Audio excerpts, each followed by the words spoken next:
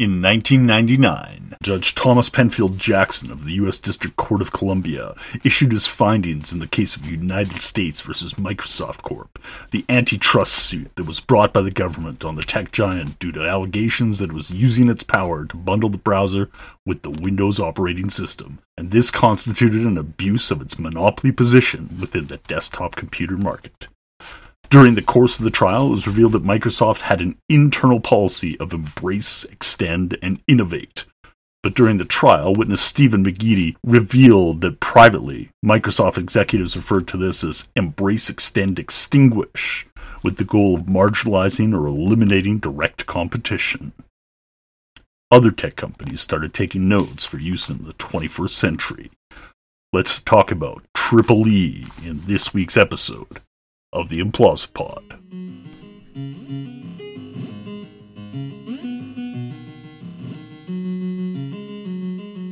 Welcome to the Implausipod, a podcast about the intersection of art, technology, and popular culture. I'm your host, Dr. Implausible. And since we came back from hiatus with episode 8, we've mentioned EEE a few times in relation to things like the Fediverse, so I thought there was no better time than now to get caught up. First off, the reason why a case from the 90s still matters in 2023 is that it never really went away, and here and now we're starting to see some more signs of it with some big players, both new and old. Potential examples in 2023 include Facebook, Google, and again Microsoft, and it may affect things that you use on a daily basis. Let's cover off the main points. What is embrace, extend, extinguish, and what does it mean for computing and the internet? EEE, or EEE, that's right. This episode is all about the game, and the game is follow the leader. Anywho, EEE was an internal policy pursued by Microsoft in the 90s with relation to its competition in a number of key markets. First revealed during the antitrust case that I mentioned in the open, where an internal memo that was brought into evidence showed that they referred to the strategy as embrace, extend, and innovate. This was part of a number of texts that were submitted into evidence, including emails and quotes from Microsoft executives and others, like Steve McGeady of Intel, where he was a VP at the time. During testimony during the trial, McGeady revealed that they, Microsoft, had referred to it as Extinguish internally. Now, these documents are from the antitrust case and are separate from another set of docs collectively referred to as the Halloween documents, which were leaked to Eric S. Raymond and detailed Microsoft's attitudes and plans regarding Linux and open source software. Those show that Microsoft was still aggressive against competition, but had to use a different approach due to the distributed and non-commercial nature of the FOSS community. Here they pursued tactics like the development of FUD, fear, uncertainty, and doubt, or announcing vaporware products, stuff that would compete with a given product if it came to market, but they had no intention of ever actually making. They'd also engage in the practice of extending protocols and developing new ones, and decommoditizing existing protocols in order to crater the market for stuff that was running on it. And from these latter documents, we can better see what their corporate strategy goals were. It was a set of social and policy actions which they used to maintain their market position against other vendors, who often had better technological solutions. Similar to what we talked about in the Endless September episode, where AOL had a technically inferior product but were able to compete on presence in the marketplace with the ubiquitous floppy disks and CD coasters and a streamlined user experience, this was one of the reasons that the case was so important. By using their market size to shut out other vendors from the market, they were stifling innovation and preventing competition. And this is something that still raised some eyebrows back in the 90s. With the original case, Microsoft ran afoul of the Sherman Antitrust Act. It was a business-to-business crime, B2B, so when the afflicted parties petitioned the U.S. government about the impacts and the concerns were raised about the lack of competing alternatives, they, the government, eventually took action. As a reminder, this was before smartphones were a thing and the market had shifted. Apple had a tiny fraction of the desktop market, around 3% in 1999, and Linux was very niche, and other operating systems were mostly found use within specific corporate use cases, but had a tiny user base relative to Windows as well. All told, Microsoft was on about 95% of all desktops and laptops sold, and this number was actually growing through the Y2K period up to the dot-com crash.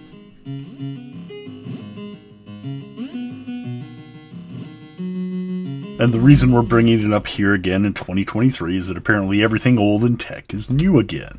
There's been the rollout of some new apps, programs, and tools, and there's a number of court cases actually taking place right now in the fall of 2023 involving major tech players that you're not hearing about because of other criminal enterprises currently in the news.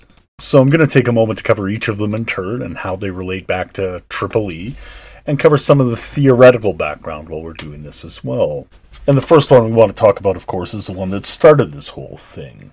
Threads, the Twitter-like communication app launched by Meta, nay Facebook, under their Instagram brand, that was made available to users on July 5th, 2023. Now, prior to its launch, there had been rumors of its development. On an article on TheVerge.com on June 8th by Alex Heath, they had gone into the details of the app, which at the time was called Project 92. The main rumor was that it would be using something called the ActivityPub protocol, which, as we've discussed plenty of times, is the thing that's powering Mastodon and the rest of the Fediverse. And this rumor caused a lot of consternation, especially within the Fediverse at large, mostly due to Meta's past track record, which hasn't been great. If you're wondering what kind of things might be involved, just do a web search for Cambridge Analytica, or for Rohingya in Myanmar. Just don't search for it on any Meta-owned properties, because you won't find much. And for those reasons and more, a number of the people that were already on the Fediverse, that were early adopters of the protocol, weren't engaged with it because it was explicitly not a Facebook property. So when a post was made on June 18th by an admin from one of the larger instances on Mastodon that, yes, they'd been in discussion with Meta regarding the ActivityPub protocol and the possible integration that would take place, there was a lot of uproar and consternation. And one of the things that got mentioned a lot during the ensuing discussion was the idea of EEE. Now, admins of some other instances and some users said they were going to pre-block Meta because they're concerned that any particular connection with them may allow leverage or for their information to be shared. And, they'd be turned into a commodity, much like we've discussed earlier. There are those who are online who don't want any particular information leaking back to Facebook. And the other concern was that Facebook would go full EEE on the ActivityPub protocol. Embrace it by letting Threads link to it directly, extend it in some meta-friendly way, probably by allowing advertising or something similar, and then extinguish it, ultimately, at some unspecified point in the future as they roll on to a new program or a new platform. But in much the same way that we've seen was standard operating procedure for Microsoft back in the 90s. In so doing, the people that had found a home away from Meta, away from Facebook, would lose their online homes. So you can understand their concerns, but there's a related set of concerns tied directly to the EEE phenomenon, and that is the notion of path dependency and vendor lock-in.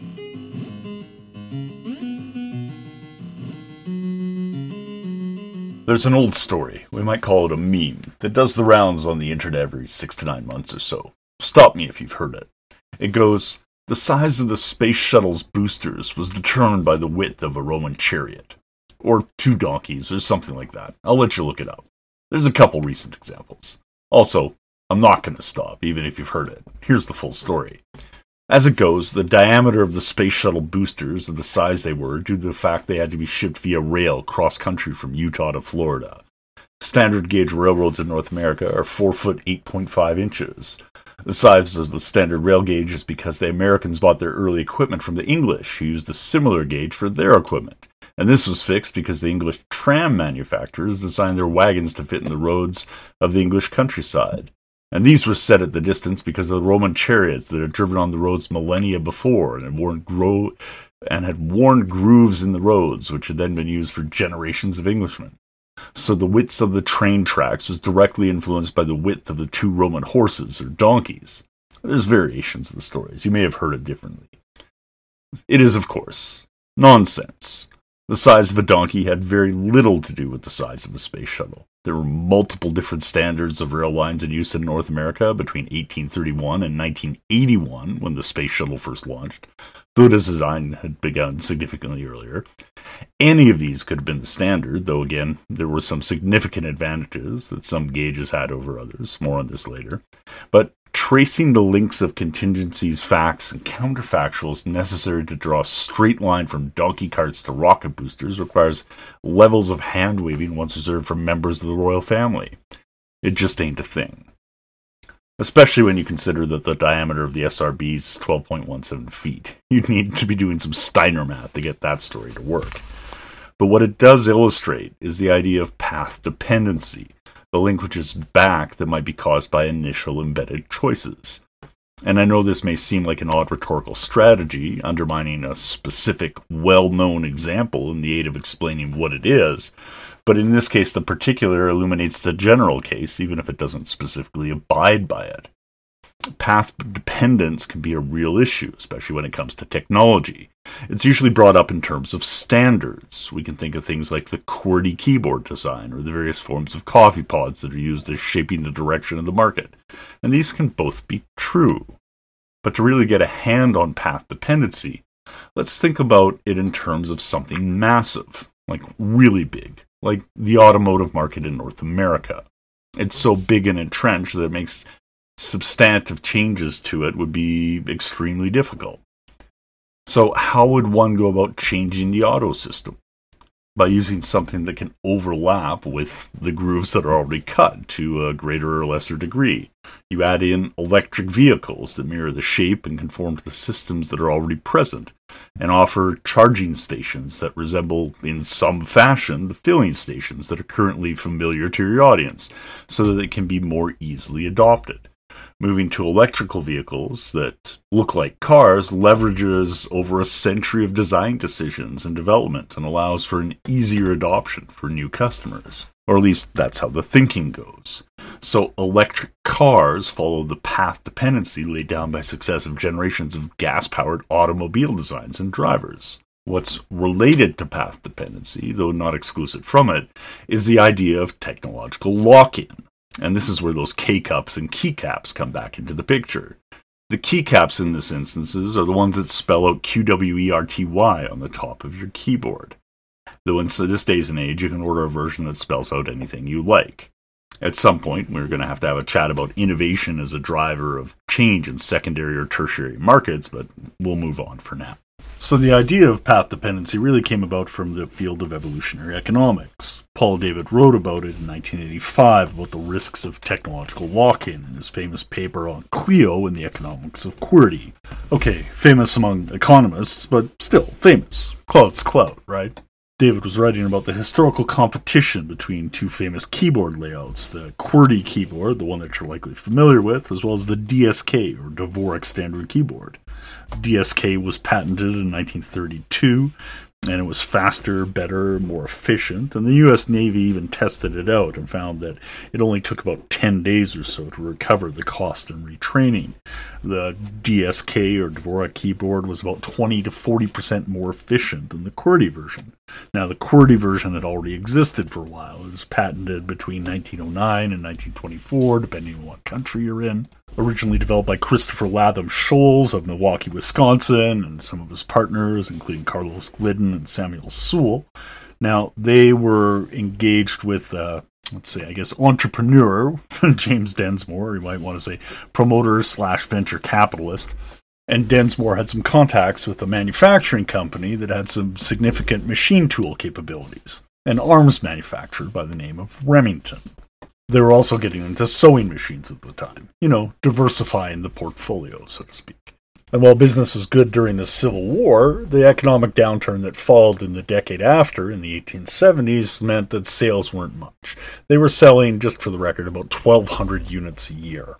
So at the time, typewriter sales were more like what we see with mainframe computer systems today. But at the time, in the 1870s, there's actually a lot of development going on. Edison was working on his teletype machines, and there was patents for that in the 1870s. There was a lot of other communication equipment being developed, and it was being rolled out across the country. So it was actually a lot of innovation taking place within that space. And in that, we had the development of the QWERTY keyboard. There was other competing types as well. Like we said, the Dvorak didn't come around until the 20th century. There was the Ideal keyboard, which had the sequence DHIATENSOR in the home row. Those 10 letters being ones you could compose 70% of the words in the English language with. And all of this development was indicative of a lot of growth going on in the field. The singular advantage that QWERTY had was that, it slowed down the typist so it didn't jam as often. And that led to a small but minute advantage over some of the other competition, in addition to having Remington being the manufacturer for them. And this advantage was multiplied with the advent of touch typing in the 1880s. As the hunt and peck method kind of fell out of use, keyboardists that could type by touch were in demand because that learned skill of being able to use a QWERTY keyboard meant that they were that much more efficient, at least compared to the hunt and peck typists. And again, like we said, the tech wouldn't jam up and result in a slowdown. And it was this learned skill that led to the technological lock-in, and a suboptimal design like the QWERTY keyboard being the de facto standard. As David described, there was 3 characteristics that led to this. There was tech interrelatedness, there are economies of scale, and the quasi-irreversibility of learning the skill. Now, the tech interrelatedness was the link between the hardware of the typewriter and the software of the typist, or we might rather say wetware of the typist, to use Rudy Rucker's term. I mean, the particular arrangement of any given keyboard was largely irrelevant, but the installed user base, so to speak, of the typists that were able to use that arrangement quickly and efficiently by memory was much more important. The economies of scale were linked directly to the manufacturing capabilities that Remington had. As we said, they had a great machine tool set up, so they were able to produce the equipment, and then as other vendors adopted it, it was more and more available for other typists to use. So if a typist was going to pick among any given available option to use, they might as well learn QWERTY because people were paying for people that could use it, and the training wasn't for free, right? The typist had to learn it on their own and then bring the skill to the company, and it wasn't being handed out there. And this relates to quasi-irreversibility as well. You can retrain, but it's going to cost you money, and while you're retraining, you're obviously not earning anything, and you may still have some crossover or issues, and you don't know if the thing you're training to is going to be any better than the one you already know. In this case, if you know QWERTY, you're probably going to stick with a QWERTY keyboard, or demand that at your new employer. I can offer QWERTY, do you have it? Similar to what we see with Adobe Photoshop and other technological versions that are currently extant. But this is ultimately one of the problems and downsides of path dependency and lock-in. And to quote David, as he states, competition, in the absence of perfect futures markets, drove the industry prematurely into standardization on the wrong system. End quote. Because nobody could really see that the technical problems that the QWERTY system was designed to solve would soon be resolved, and here we are in 2023 with electronic keyboards still using this same layout, even though it has no impact because it's designed to resolve a mechanical issue that came about 150 years ago. So yeah, if you don't necessarily have the best technical solution, like VHS or AOL or Microsoft in this instance, try and lock in the market by other means. The path dependency means it may pay off for you in the long run if you can stick around. And just to bring this back around full circle to our example of Roman roads, rail lines, and rocket ships, that's an example of path dependency. There's no direct causal relationship, which is what everybody gets wrong about it. As David states, important influences upon the eventual outcome can be exerted by temporally remote events, including happenings dominated by chance. There are things that shape our economic decisions that are well beyond our ability to fathom or even control.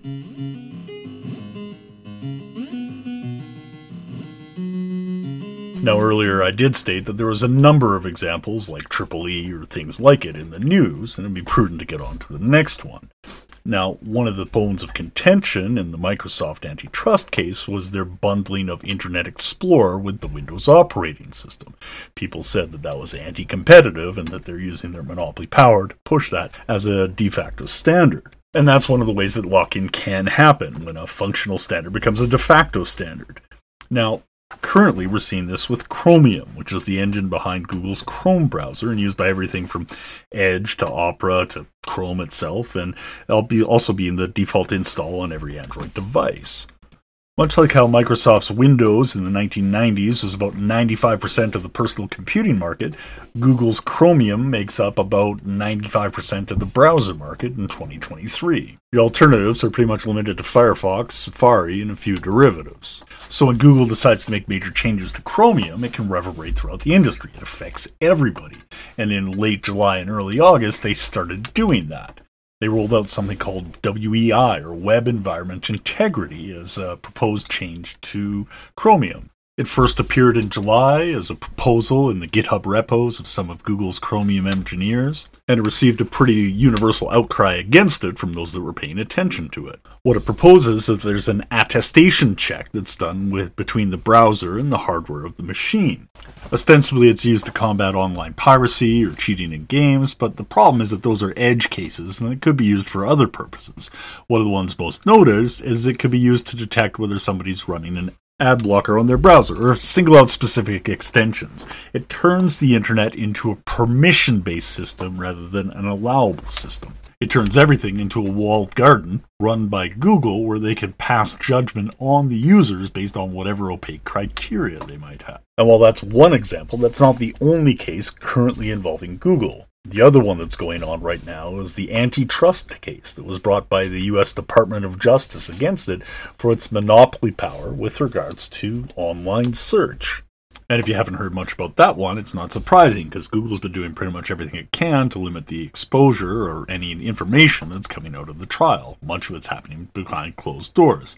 There's been some reporting on the New York Times, Bloomberg, and Ars Technica, and I'll put some links to that in the notes. And that's not the only case going on, because on September 26, 2023, the FTC in the US and 17 state attorneys general sued Amazon.com, alleging that the online retail and technology company is a monopolist that uses a set of interlocking anti-competitive and unfair strategies to illegally maintain its monopoly power. The FTC and its state partners say Amazon's actions allow it to stop rivals and sellers from lowering prices, degrade quality for shoppers, overcharge sellers, stifle innovation, and prevent rivals from fairly competing against Amazon. It alleges that Amazon violates the law not because it is big, but because it engages in a course of exclusionary conduct that prevents current competitors from growing and new competitors from emerging. End quote. At the time of recording, that's just a couple days old, so, as they say, more to come. Now, there's nothing in particular that links an alleged monopoly in online shopping to another one that's alleged for online search, to a potential one for social networking, to another one that has the impact of online browsing that maybe links it to another case that dealt with monopoly regarding operating systems and online browsing from 20 years ago, but there are some commonalities, aside from them all being massive tech companies and in some cases the same ones. As Bill Gates commented in 2019 on the 20th anniversary of the antitrust suit, one of the things the tech companies learned is that they had to be more present in Washington and to lobby more effectively. Back in the 90s, it was Bill Gates' point of pride that they never really engaged with lobbyists. But they changed their strategy with respect to that following the antitrust trial, and everybody else in the tech industry took notes and followed suit. Now, depending on your level of involvement in online tech news, a lot of what we shared here may seem like common knowledge, but not everyone may share that. What we're trying to do is just bring attention to the ongoing events that are still taking place, especially with everyone's eyes thoroughly focused on things like LLMs, generative AI tools like ChatGPT. These are just current examples, high-profile ones that attract our attention. And there's others that are happening at various levels of technological development that we might not see or might not have a large impact just because it's affecting a very niche audience and doesn't have the broad reach of things like shopping and search and browsing and social media. What I hope to bring to your attention is the impacts that things like lock-in and path dependency can have on that development, that it can reduce the available options, and we maybe get stuck with an outmoded technology, something like a QWERTY keyboard, where there would be better solutions available to us. Because it keeps happening again and again and again, maybe it isn't necessarily a case of path dependency, where we keep falling into the ruts that have been well worn before, but rather perhaps the environment as a whole affords certain outcomes in a regulatory framework of monopoly capitalism that we've discussed in the past. We can see it more often happening in such a framework. So rather than being one particular path, the slopes of the hill encourage flows in certain directions. But exploring this would shift us more thoroughly into evolutionary economics full stop, which we'll leave for a future episode, a path off in the distance. Next time, in episode 16, we'll be looking at spreadable media, which we've hinted at earlier. And with the WGA strike being potentially resolved by the time you hear this, with hopefully the SAG-AFTRA strike soon to follow, we may be returning to some media-focused episodes soon too. Until next time, I've been your host, Dr. Implausible. You can contact me at drimplausible@implausipod.com. Have fun.